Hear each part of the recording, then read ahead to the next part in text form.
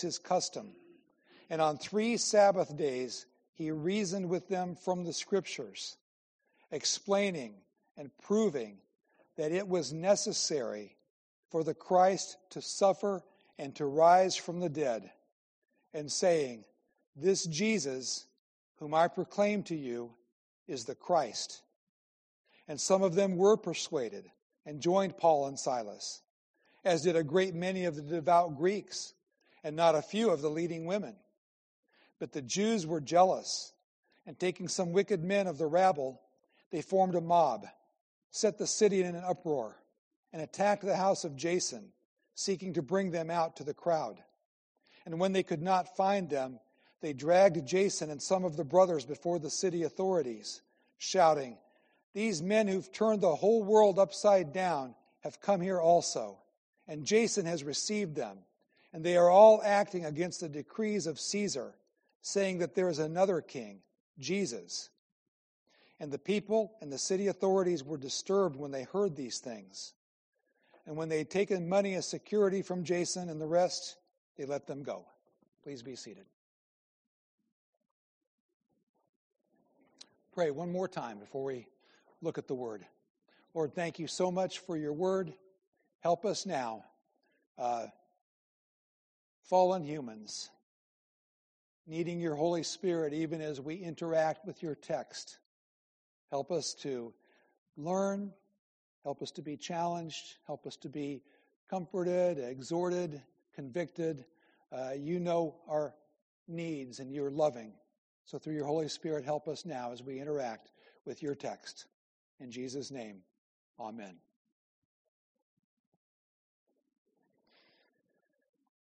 Well, the book I'm listening to now, it's a history book. It's not quite as exciting as some of the other things that I listen. I have to say I catch myself looking and seeing what's next on my list as I work through systematically. You guys remember? Pop quiz from your history days back when they were teaching history, back when you were kids. Battle of Hastings, what year? Did you have to learn that?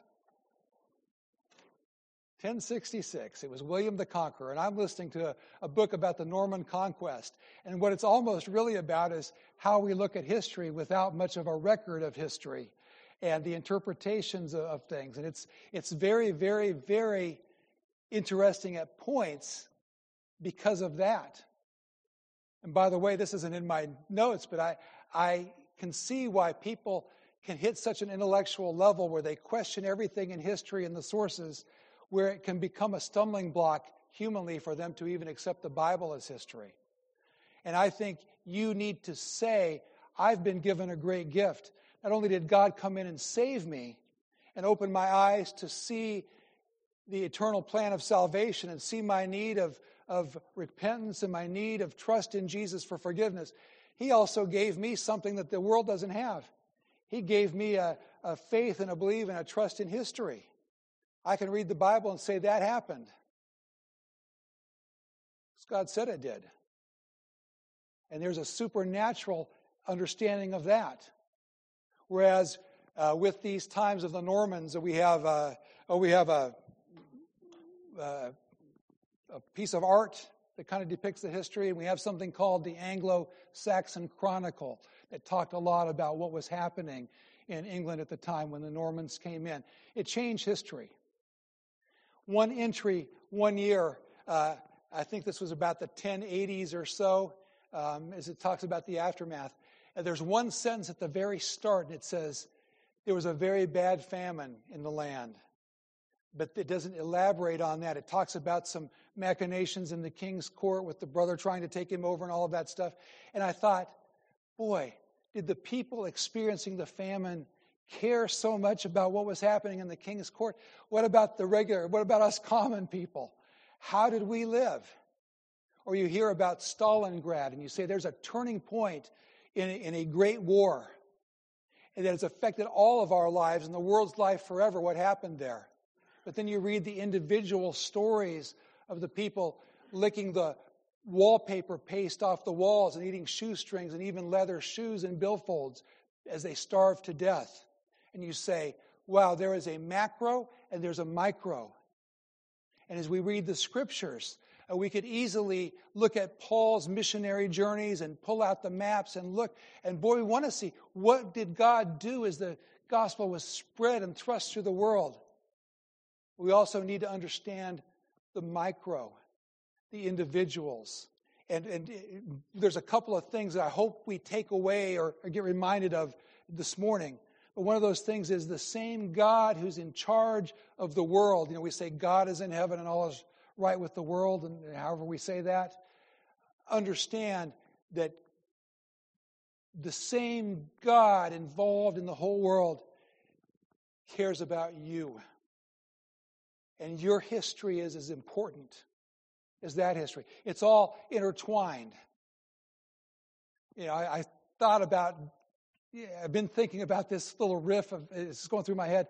Does God include us in His sovereign plan, or does God involve us in a certain plan? The answer is going to be both. But what's the difference between just being included and being part of it as somebody who's swept along with the tide of history? But what about God's using us, involving us in His working out of His perfect will? And this morning, I think most of us would probably not identify with Paul. I certainly wouldn't. I do in certain places, and when he says, "Follow me as I follow Christ," and I read his writings, and the more I spend time reading his inspired words, God's words through his mouth, maybe I understand him. But I think most of us, and me, I'm like Jason, or I'm like the brothers, or I'm like those not a few of the leading women who came to Christ. Somebody referenced a book about the Hellenistic times and these wonderful, strong, independent women. The whole world wasn't absolutely patriarchal and all as we've been led to believe. There were in places. But these women that came to Christ, this made a huge impact in their culture. They didn't come because their husbands did. It would have said the husbands and wives and the families singled them out as believers. And maybe we identify with them. And in fact, this morning, I'd like you to put yourself kind of in their shoes. You're living in this place called Thessalonica or Thessalonica. I think it was read to me as a kid, Thessalonica. I think it's Thessalonica is the best pronunciation. But either way, you're in that place.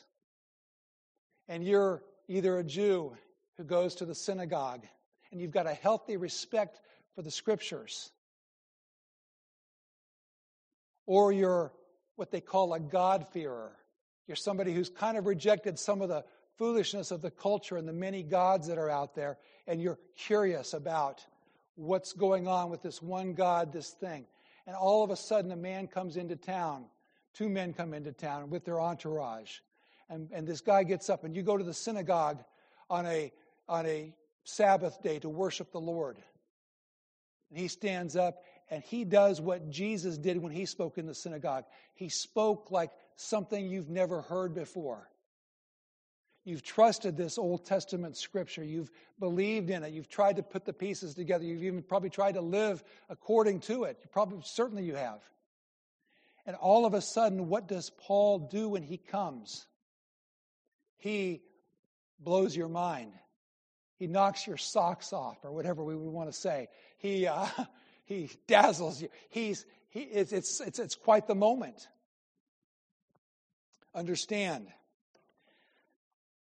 that these were real people like us, and they were there hearing a message, and as a result of responding to that message, there were actions. Their lives were changed as a result of it. 2 points this morning about Paul's message. 1, Jesus is the King who died and rose again. 2, Jesus is the King who is mightier than any king who ever existed. Jesus is the King who died and rose again. This was the new message they heard from their Scriptures. Paul opened the Scriptures, it says. He opened the Bible. He wasn't just giving his opinion of it. He opened the Scriptures. They would have been hearing the Scriptures, having it read. There's a reason why in our worship services. If the sermon's coming from the New Testament, we'll give an Old Testament reading. The sermon's coming from an Old Testament, we give a New Testament reading. We want us to hear the Scriptures. I think in our culture we don't hear the Scriptures enough. I don't soak in the Scriptures enough. I wish I did more. Paul did not say, forget the Scriptures and everything you've known about God because I have something brand new for you. His message about Jesus was not extra biblical. It was rooted and grounded in Scriptures. But he also didn't say, suspend all you know of logic. There's a word in there. What did he do with the Scriptures? He reasoned with them according to the Scriptures. He gave them clear logic from the Scriptures. Think about how even their familiarity with the Scriptures, their trust in the Scripture as God's Word, was something that God had been using to prepare their hearts for that moment, those 3 weeks when they would make a decision. He reasoned with them according to the Scriptures. It's been leading to this. Think about the people who, to use biblical language and more Baptist language like I heard growing up, think of the people who got saved during this 3 weeks. Say, well, it's just a few people in a place called Thessalonica. Well, maybe to us, but not to them. Those people still exist. Those Jews who believed and joined Paul and Silas. Those many devout Greeks. Those where it says not a few of the leading women. That means many of the leading women. Well, they're dead, but they're alive. And they're alive in heaven. And they've been worshiping God in heaven for 2,000 years. And had that time period not happen and them not make that decision, they'd still be dead. They'd have been in hell for 2,000 years. So I'd say it's a pretty important time in their lives, right? Just like every time you hear a sermon as a non-believer and you make a choice. Or just like the time when you heard the word and there was a time in your life where you said, I repent, I place my faith in Jesus as my propitiation, as my sacrifice. I am responding to whatever's going on inside of me. You don't have to wait till you die for that to have been the biggest choice in your life. Well, that was heaven or hell for you forever. What a time that was. And this was a key time in the life of this group of people. And they responded to the message. And Paul's message, as he reasoned from Scripture, was this. Jesus had to die to be that sacrifice. Jesus had to rise again from the dead to show and to conquer death. And he is the Christ. People from the outside can mock. You believe in the big tooth fairy, you believe in the big Santa Claus, you believe in the big Easter bunny, you believe in Jesus. There used to be a science magazine I would read. I'm not a scientist. This surprises our real scientists in here, whoever you are. But it was called Omni. And it was like a combination of science articles and science fiction. And I read it for the science fiction. But it was in college. It's long out of print. But there was a little cartoon caption. Oh, these guys were so clever and so funny, weren't they? There's the Easter Bunny and Santa and Jesus having a cocktail and talking together. Oh, that's profoundly clever. Jesus is just like those guys. Or the Don Henley song where he said, I saw Jesus on a plane, or maybe it was Elvis. They both looked the same back during the rumors of Elvis didn't really die and all that. Oh, boy, that's something. Yeah, mock us. Mock us if you want. But here's some logic for you. Here's some reasoning from Scripture. And maybe when Paul writes that the wisdom of the world is not like the wisdom of the Christians. Hey, where did we come from? God created. What happened? We sinned. Through one man sin entered the world, and death through sin. Therefore all have sinned. Logically, God, as James Kennedy put it, God does not want to punish us. And I'm awkward. Those are awkward words on the one hand until you hear the phrase, God is not willing that any should perish. God must punish sin. We have sin. Logically, what happens to our sin then? Some people say, well, I'll be logical. I'll just do more good things than bad things. How do you even know if you could ever do more good things than bad things when we're so tainted with sin that even our good things have mixed motives? Just because people use the phrase virtue signal now, and it's become part of our nomenclature, doesn't mean that there wasn't such a thing. There's always been virtue signaling. We've all done it. Try to impress somebody, try and drop a name, try and drop a little hint of how we have our devotional life and all that. We think we're so good. In our flesh, we could never even if it was possible, if God said, here's a way, your good deeds outweigh your bad deeds. Even if that was a way of salvation, none of us could achieve that if we really understand what good is and what bad is. Right?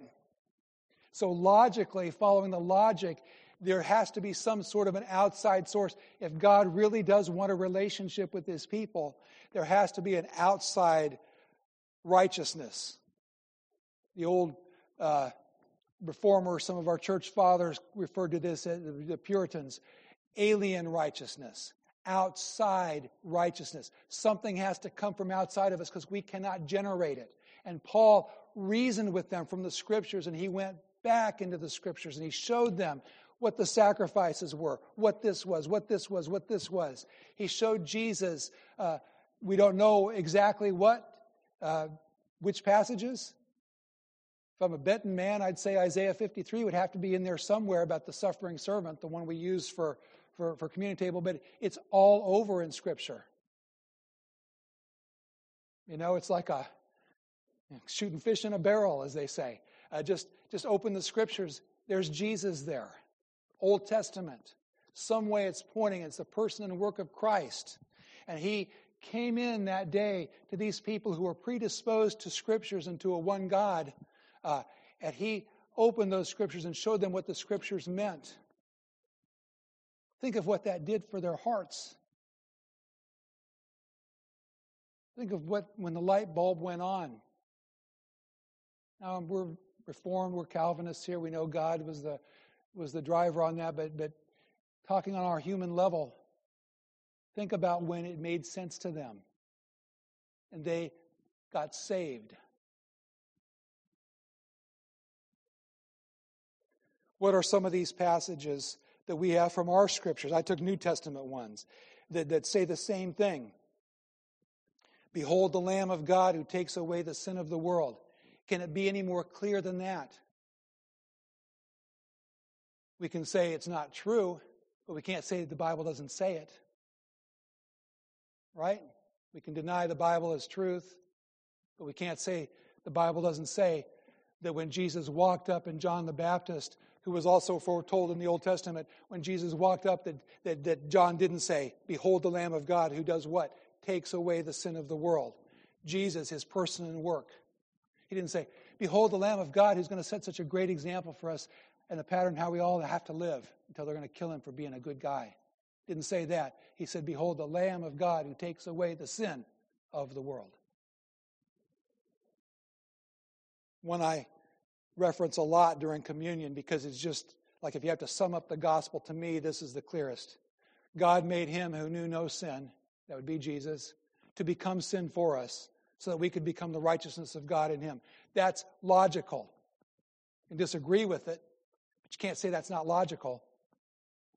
You can say it's stupendous that God would do this, but it's the truth, and it's logical. Bible in the Old Testament says, cursed is everyone who hangs on a tree. Jesus was hung on that cross. In their language, he hung on the tree. He hung there. He bore the curses. I would imagine Paul might have used that one. How about this one from Revelation? So clear in what the Bible says. You can disagree with it. You can say it's not true, but you can't say it says something that it doesn't say something that it says. Worthy are you to take the scroll and open its seals. For you were slain, and by your blood you ransomed people for God from every tribe and language and people and nation. And you have made them a kingdom and priests to our God, and they shall reign on the earth. That's clear, and it's logical. And Paul reasoned with them from Scripture, and they got saved. There's a book I reference every now and then. When I take my study week sometime, I'm going to read this. I've given it a good run. Echoes of Scripture in the Writings of Paul by a guy named Rutherford. Now, he's clear at the very start. He says, even though I say the writings of Paul, he says that's Scripture too. He comes at it from that. But he's saying, understand when Paul was writing, you look, and some of us have these study Bibles we've paid for, and you have little footnotes, and it references back to the Old Testament. He's saying, those are all there and good, and you can look. You can go online, you can go to any one of these good Bible sources, and you can see where everything that Jesus did played out, or his life played out, was the Scriptures that foretold it. But he's saying, even more than that, you see it in Paul. Even the stuff we don't reference.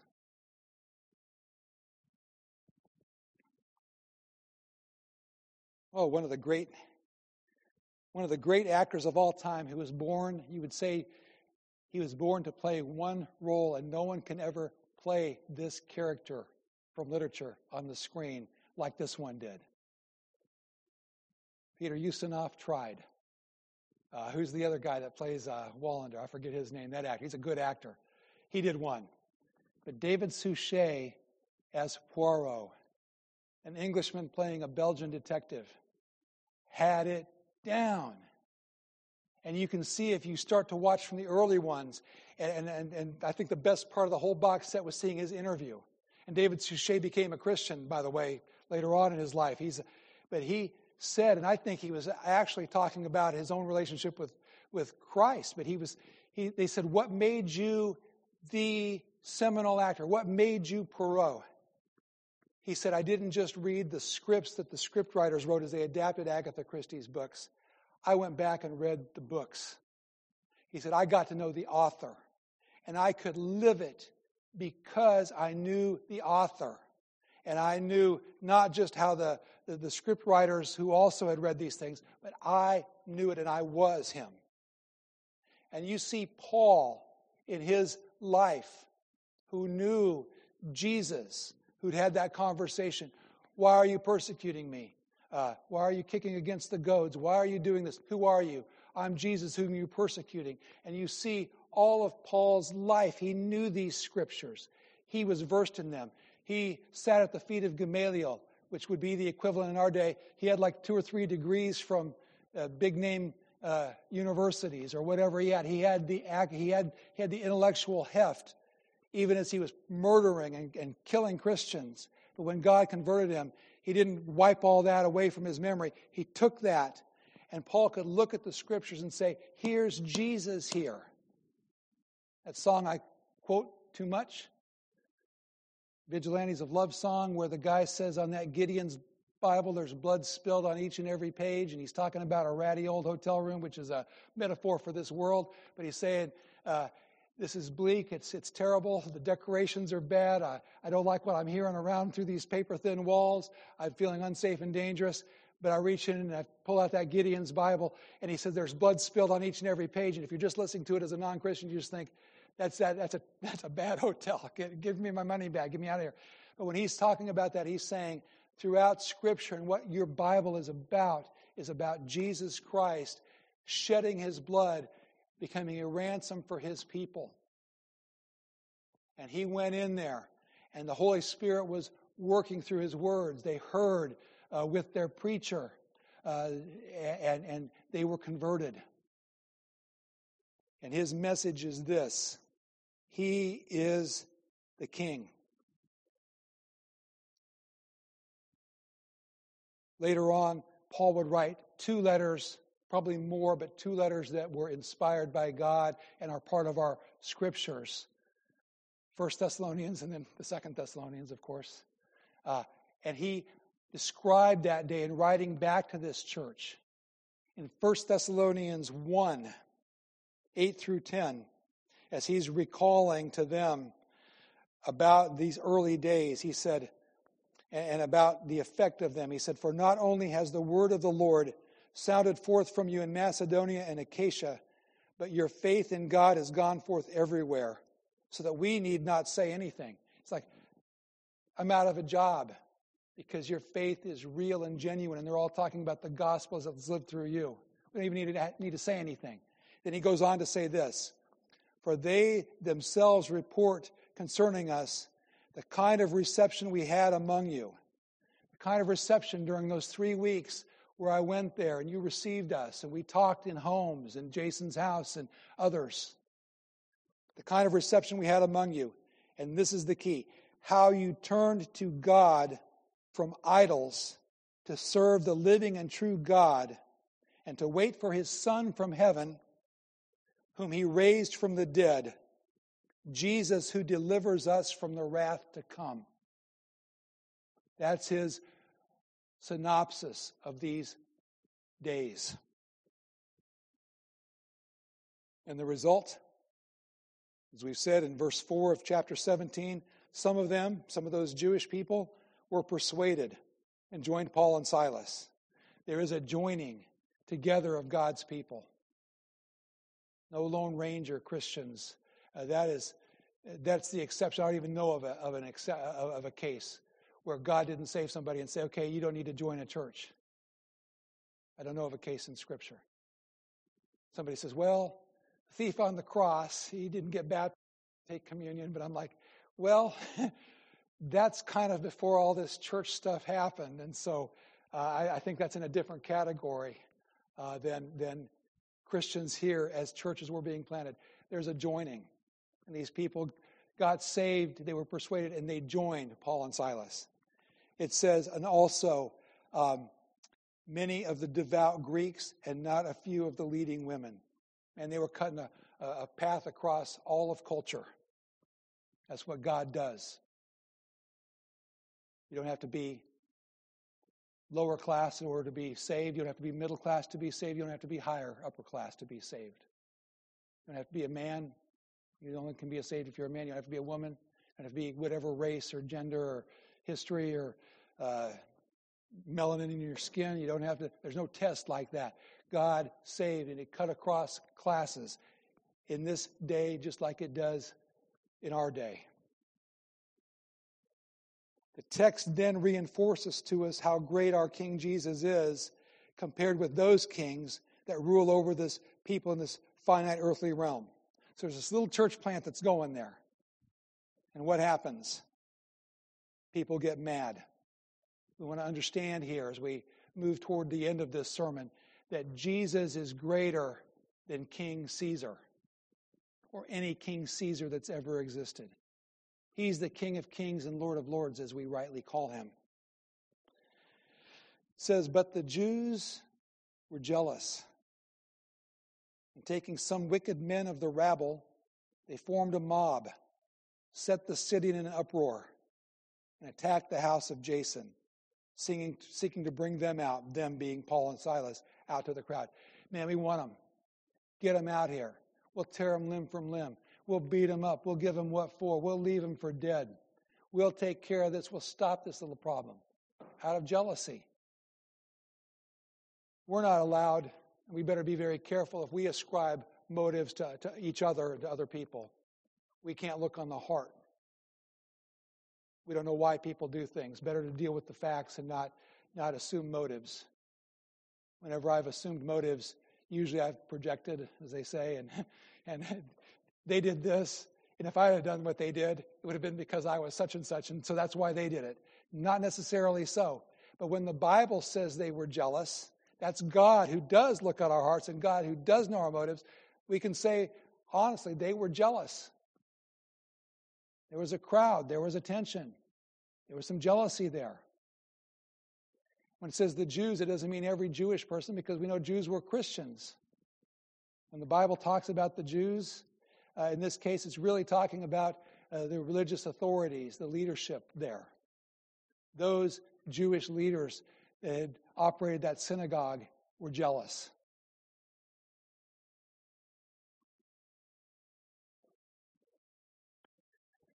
But they didn't say, "We're jealous, so we would like you to punish them for disloyalty to Caesar."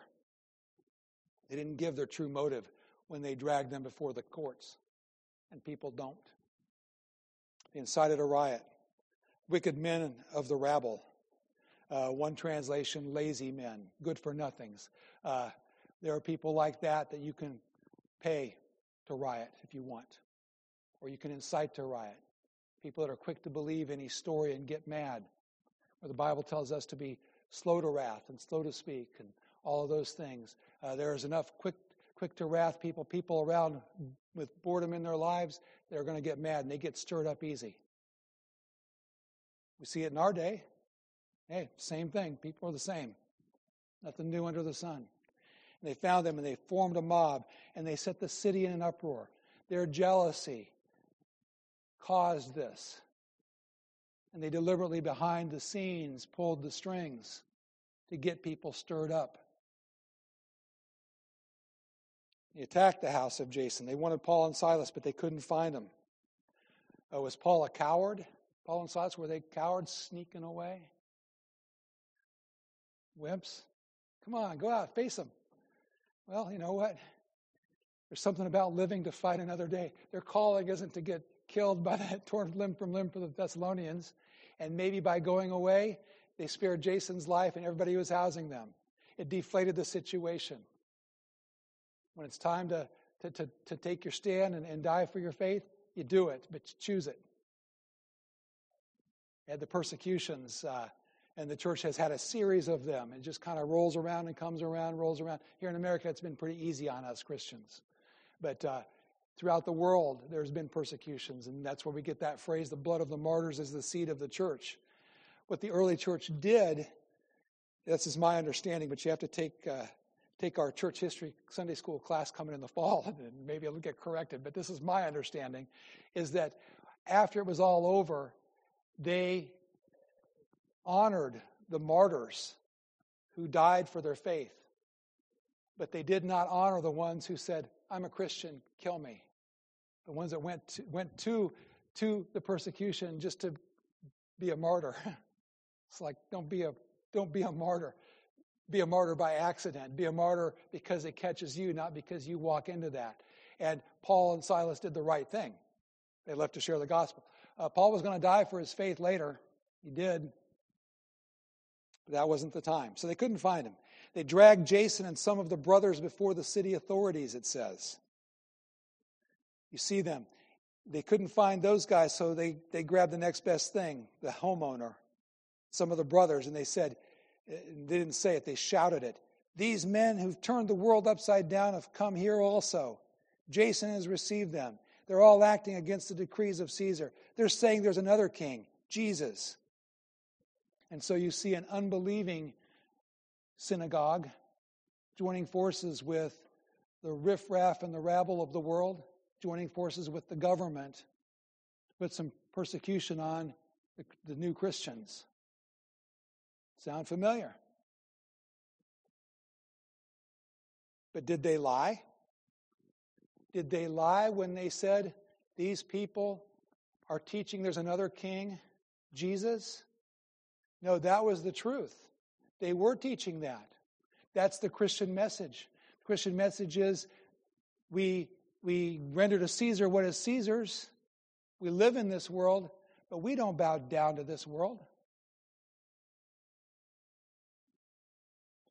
Of course, they didn't reveal their own motives.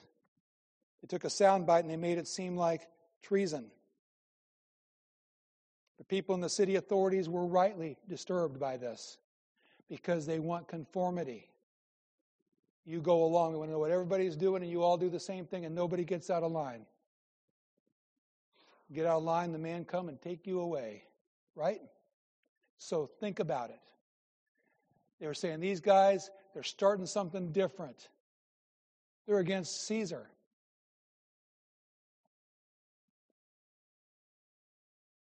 Christians were not going to play the little worldly games anymore. They were going to say things like Peter had said earlier, we ought to obey God rather than man. They were going to say things like Paul would say later in contemplating his own death for Christ, where he said, for me to live is Christ and to die is gain.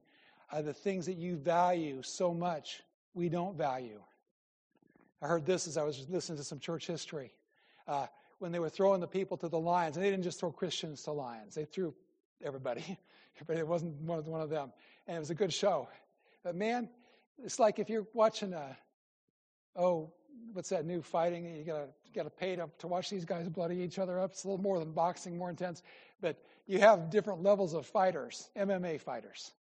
And some of them they'll put on for free, the lower card. Some of them you gotta pay like $80 to watch this, McGregor guy from Scotland or whatever pummel this other guy. The Christians versus the Lions were like the undercard. That was like the cheapo, because the Christians weren't terrified of death. And the Christians did not fight like the other gladiators fought. Because Christians said, for me to live is Christ, to die is gain. Think about it. There would be a penalty for things. Paul wrote back to the Thessalonians, and he did say, Christ is greater than any earthly ruler. He said in 1 Thessalonians 5, for you yourselves are fully aware that the day of the Lord will come like a thief in the night. While people are saying there is peace and security, then sudden destruction will come upon them as labor pains come upon a pregnant woman, and they will not escape. But you are not in darkness, brothers, for that day to surprise you like a thief. For you are all children of light, children of the day. We are not of the night or of the darkness. So let us not sleep as others do, but let us keep awake and be sober. He's saying this nice little culture that Caesar's got, this conformity, this control, this everybody's doing their thing. He's saying that's going to end, and you don't even know when it's going to end. Boom. And the real king is going to be the real king. Essentially, he's saying even Caesar has to stand in front of God and give an account for his life, as do all of us. And that's disruptive. That goes against the narrative of Caesar in control. That goes against that we're all in this together, right? We're all in this together, except we're not. The soft totalitarianism that we face now, our Caesar, our system, that people worship, that we worshipped before we came to worship the true God, that we might even be tempted to worship now and lure into it, is not going to last. The groupthink will not win. Here's the thing. If they'd have left Jason and that group alone, they could have been good citizens, even not falling for the lies of totalitarianism. They would have loved, it says they did love, it was a reputation. They would be good. Christians are salt and light. We are good to people. We want to be Christ-like to people. We want to treat people in a way that honors God. But I think as people weigh it, they say, they're just too weird for us. They're just not conforming to us. And what did they do? Well, you could say slap on the wrist. We don't know how much money they took from him. But it says when they'd taken money as security from Jason and the rest, they let them go. Letting them know, we can tax you. We can take as much money as we want. We can bring you back here anytime. Give us money as security. Give us this. They let them go, but they let them know, we're always watching you. We've got you under our thumb, and we can come in whenever we want. Application conclusion as we wrap this up this morning. 1, The gospel is part of the rational understanding of Scripture that God gives us. Back to that point. The gospel makes sense. You're a sinner. Inside of you, you know there's a not rightness with God. It's instinctive. Person, was it Voltaire, somebody, one of them that talked about the God-shaped vacuum inside of everybody that we're trying to fill, and only God can fill it. And it's rational and it makes sense. You can't save yourself. You need outside help. Second, the person and work of Jesus Christ are central to Scripture. If you don't understand this, then you can be religious, even called a Christian by others and calling yourself a Christian. But you can be religious but not be a Christian in the biblical sense. That's possible. Third point is like it. It is possible to have a healthy respect of the Scriptures but not be truly a Christian. And the consequences are disastrous. Think of what it would be like to have grown up in a church, to come hear the gospel every week, to have a home where the Bible is read, and reject it and go to hell forever. And think of what's in your mind then. Consequences are disastrous, even if you have a healthy respect for Scriptures but are not one who has repented and asked forgiveness and trusting in Jesus. Fourth positive point, your story, whether you are a religious person or irreligious, whether you're male or female, is wonderful. And like Jason, your name is known by your Heavenly Father. Your story of salvation, how God saved you. Back in the old Baptist days in Iowa, we'd have testimony time. Some Sunday nights, testimony time. Stand up and tell how you got saved. We'd maybe phrase it not as precise theologically as they would at Reformed Theological Seminary. What happened? And people would get up and talk about what their life was like and where they were when they got saved. And everybody would be happy. We'd all get to hear these stories of God's work in the lives of all the people in the congregation. Beautiful. Your story. God knows your name. Fifth, Jason's earthly house was threatened, but he's now in his heavenly home, and there's no threats there.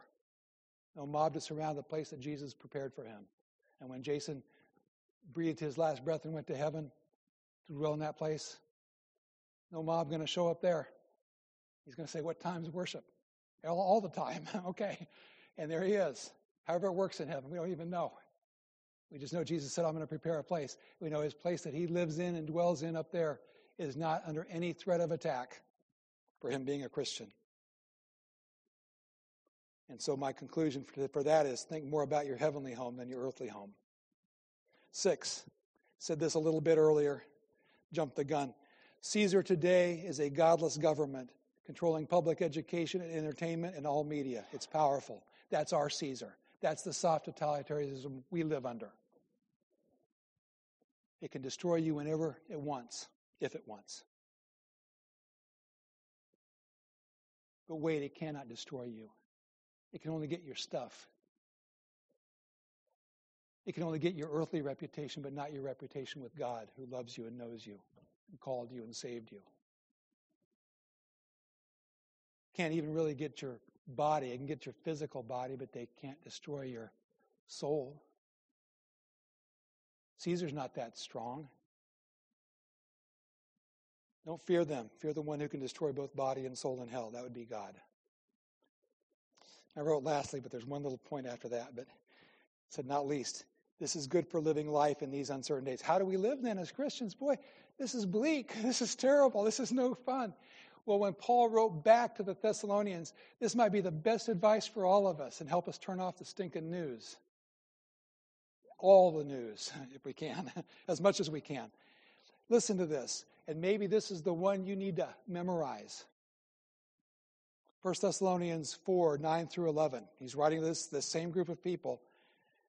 He says, now concerning brotherly love, you have no need for anyone to write to you, for you yourselves have been taught by God to love one another, for that indeed is what you're doing to all the brothers throughout Macedonia. So the one thing is, love each other. Members of this church, that's your brothers and sisters, that's your family, And God will even help you supernaturally love and get together, but you love your brothers and sisters in Christ. If it's a Christian, love them. That's your family. But he goes on to say this, and this is the part I wanted to draw attention to. Paul said to these Thessalonians under this duress, "But we urge you, brothers, to do this more and more, and to aspire to" what? "Live quietly and mind your own affairs, and work with your hands as we instructed you, so that you may live properly before outsiders and be dependent on no one." You don't have to rush out and storm these places and get all. Live quietly and mind your own business. Live for God. Hey, that's good stuff. Wrapping it up, Paul's follow-up to those verses is that Jesus is coming for you. So keep your sense of perspective. You're going to be okay. You're a Christian. You're okay. You're safe. Jesus is coming. He's going to take care of you. Can Jesus do that? Yeah, he can. You're a Christian. You're okay. Calm down. No agitation. Don't get blood pressure over this junk that's going on out there. Just live. Enjoy. You want to go to a ball game? Go to a ball game. Want to play some music on the radio?